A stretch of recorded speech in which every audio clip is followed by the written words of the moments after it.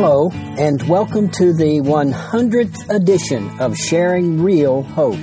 My name is Mike Hall. We have been given a perfect guide to God-honoring prayer. Think about that for a moment. Do you want to pray in a way that is biblically correct? Do you want to pray in a way that brings honor to the Lord? On two separate occasions, Jesus gave us the model prayer. In Luke chapter 11, verse 1, Jesus was praying, and after he had finished, his disciples, who had been observing him, said, "Lord, teach us to pray. Teach us to pray as John taught his disciples to pray." And, of course, the Lord Jesus obliged them, and he gave them their part of the model prayer. And then, if you look back in Matthew chapter 6, and that's where we are in our study today, Matthew chapter 6, verses 9 to 13, in the famous Sermon on the Mount, Jesus again gives the model prayer. It is sometimes known in the church as the Lord's Prayer, but I think that it would be more properly titled the model prayer because Jesus gave us this prayer as a guide as to how to pray in our prayer life. And so this prayer begins by honoring our Father who is in heaven, and so it's recognizing a lifted up, high and holy and transcendent God, a God who is above us all, a God whose ways are higher than our ways, our Father who is literally in the heavens, above everything else, the Creator God, the God who created time and space and energy and all that exists. That is the one that we're looking to, and He is our Heavenly Father, our Abba Father, our Father that is close to us, that loves us who follow Him, who follow His Son. And then this prayer includes two sets of petitions. A petition is just simply asking for something. There are two sets. The first set is God-directed. There are three of them. The three are hallowed be your name. In other words, we want to honor and respect and treat as holy your name or all that you are. And then the second of the first set of three petitions is your kingdom come. And we studied on the last podcast that means, first of all, when we're converted, His kingdom, His rule, His authority comes into our life. And then when we are committed to obedience, we obey His kingdom, His rule is in our life. And then, of course, we're praying your kingdom come for future when Jesus will come and rule. And He'll rule over all as Lord of Lords and King of Kings. But then today we look at the third petition that is God-directed, and it is this: your will be done on earth as it is in heaven. Now, I want you to understand that God's will is done in heaven. It is without a doubt done in heaven. Now, you got to listen very carefully because here we come into what is known as a divine paradox. God's will is done in heaven, but the question is it done on the earth? And here's the question. Since God is sovereign, and sovereign means He has total authority, total rule. Since He's sovereign, won't His will be done on earth? Well, by implication, as we pray this prayer, your will be done on earth like it is in heaven, the implication there is it's possible that His will is not being done on earth. Now, that word will there could be translated strong desire. I want to say to all of my friends who believe strongly in the sovereignty of God, and you believe in the doctrines of grace, and you believe that God is predetermined, and I happen to fall into that camp, and some would call them Calvinists, and there are other names, there are other titles for it, and sometimes I think we miss. We get so locked in on our belief system that we miss the whole picture. And as humans, I don't think we're real comfortable with paradoxes, two things that don't seem to add up. And there's plenty of that in Scripture.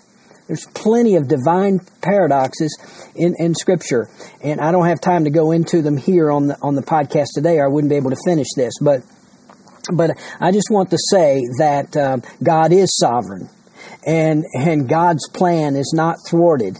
But there is a sense in which we can miss the will of God. God's will is written in His Word. I want you to understand that. So when we pray, "Your will be done on earth," what we're asking is that the things that are written in God's Word would be obeyed, would be done. And so I just want to encourage you as you pray, would you pray in that way for yourself and for others? That we would be obedient to the written Word of God, that God's will would be accomplished in our lives, that we would not be disobedient Christ followers, but we would live lives of obedience. And by the way, when we live lives of obedience, that's where the protection is. When we disobey, we bring on bad consequences to ourselves. And so that is an important prayer. And so again, this first set of petitions is God directed. Hallowed be your name. May your name be honored. May all that you are be honored. Your kingdom come and your will be done. But now let's look at this second set of petitions, and they're kind of human directed. And the first one is this: give us this day our daily bread. Give us this day our daily bread. Now, the word give, let's look at each one of those words for a minute. The word give implies that we don't have it, that we need to get it from another source. And I would say to you that every good thing comes from God. We aren't self-sufficient. Some of us need to hear that because we kind of puff ourselves up and we think that I'm a self-made man, I'm a self-made woman, I make things happen, and I understand well-meaning people mean that, but here is the truth. Everything that I have comes from God. I am not self-sufficient, including my life. I didn't give birth to myself. I don't cause myself to breathe. I don't cause my brain to operate properly in the brain waves. I don't make my heart beat. And it goes on from there. Everything that I have comes from God. James chapter 1 verse 17 says, every good and perfect gift comes down from the Father of lights, with whom there is no variableness or shadow of turning. In other words, God is immutable. He's unchangeable. God is consistent and faithful. And all those good gifts that He constantly pours out on us and is from God. And so give. And then the next word is us, not me. Not give me, but give us. We ask for others as well as ourselves. We as Christ followers are part of a community. And so this is not a selfish thing. It's not give me so that I can be better than everybody else, but give us this day.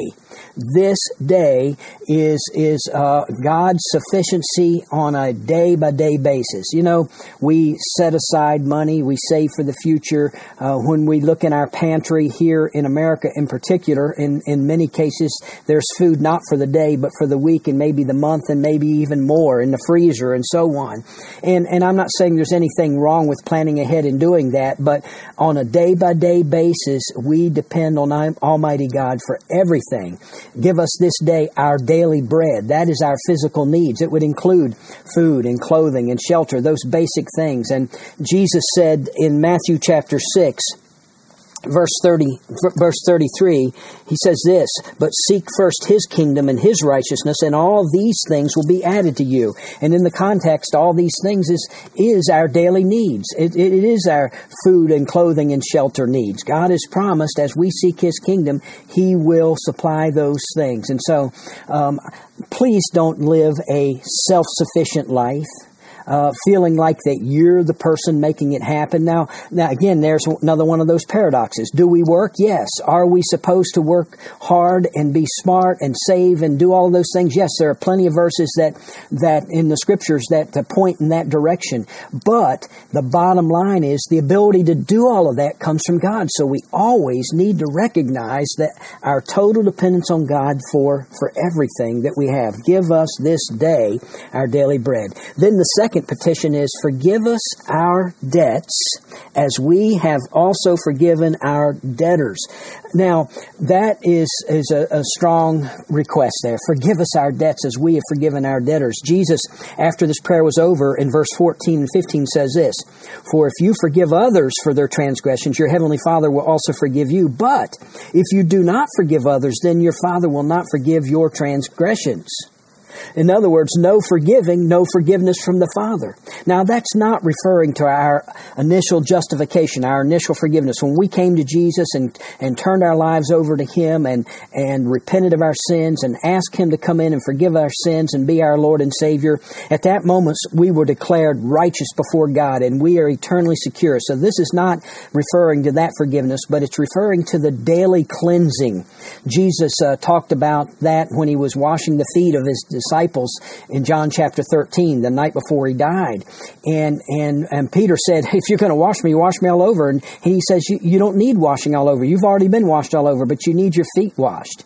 And you see, those of us that follow Christ, we've already been washed all over, forgiven of all of our sins. But on a day-by-day basis, we transgress God's law. We disobey. And we need to be confessing. 1 John 1:9 says, if you are confessing your sin, He is faithful and just to forgive you and to cleanse you from all unrighteousness. And so that confession is very important on a daily basis. And if we don't, then we will come under the discipline of Almighty God. That lack of the Father forgiving us is all about God working to correct us, to discipline us in our lives. And so we need to be sure that as we're asking God for forgiveness on a daily basis, that daily cleansing, we need to be willing to forgive others also, so that we're not carrying unforgiveness in our heart and blocking our blessing from Almighty God and bringing ourselves under the discipline and the chastisement of God. Then the third and final petition is, do not lead us into temptation, but deliver us from evil. This does not mean that God tempts to evil, because James 1:13 tells us that God cannot tempt us to evil. But this is a request to avoid falling into sin when temptation comes. We all are tempted. We all face that in this life. There's not a Christ follower that walks on this earth that doesn't face temptation, and most of the time on a daily basis. Lead us not into temptation. Deliver us from evil. Help us as we face temptation. Help us. God has promised to help us find a way out, to get through that. And this prayer reflects a true desire of Christ followers to live holy lives. I would direct your attention to Romans chapter 7, verses 15 to 25. Write that down. Romans chapter 7, verses 15 to 25. I don't have time on this podcast to read it, but I want you to go read it. There, Paul talks about the struggle that he has on a day-by-day basis. He wants to do right, but finds himself doing wrong at times. We all go through that. And so this prayer is, God, help us to face temptation and to overcome it and to live a holy life. Well, I hope that this has been helpful as we've studied the model prayer. There's so much more that could be said, but I've kind of just done a flyover in the last couple days of this prayer. I hope that you have gotten some points and it'll help you in your prayer life to pray in a way that honors Almighty God. Until next time, God bless. Thank you for listening to this edition of Sharing Real Hope. We hope that you were encouraged in your walk with Christ by what you heard. Please take a moment to email us with your questions, prayer requests, and comments. Our email address is sharingrealhope@gmail.com. Again, that's sharingrealhope@gmail.com. Or you can visit our website at sharingrealhope.org. Until next time, keep living in and sharing real hope.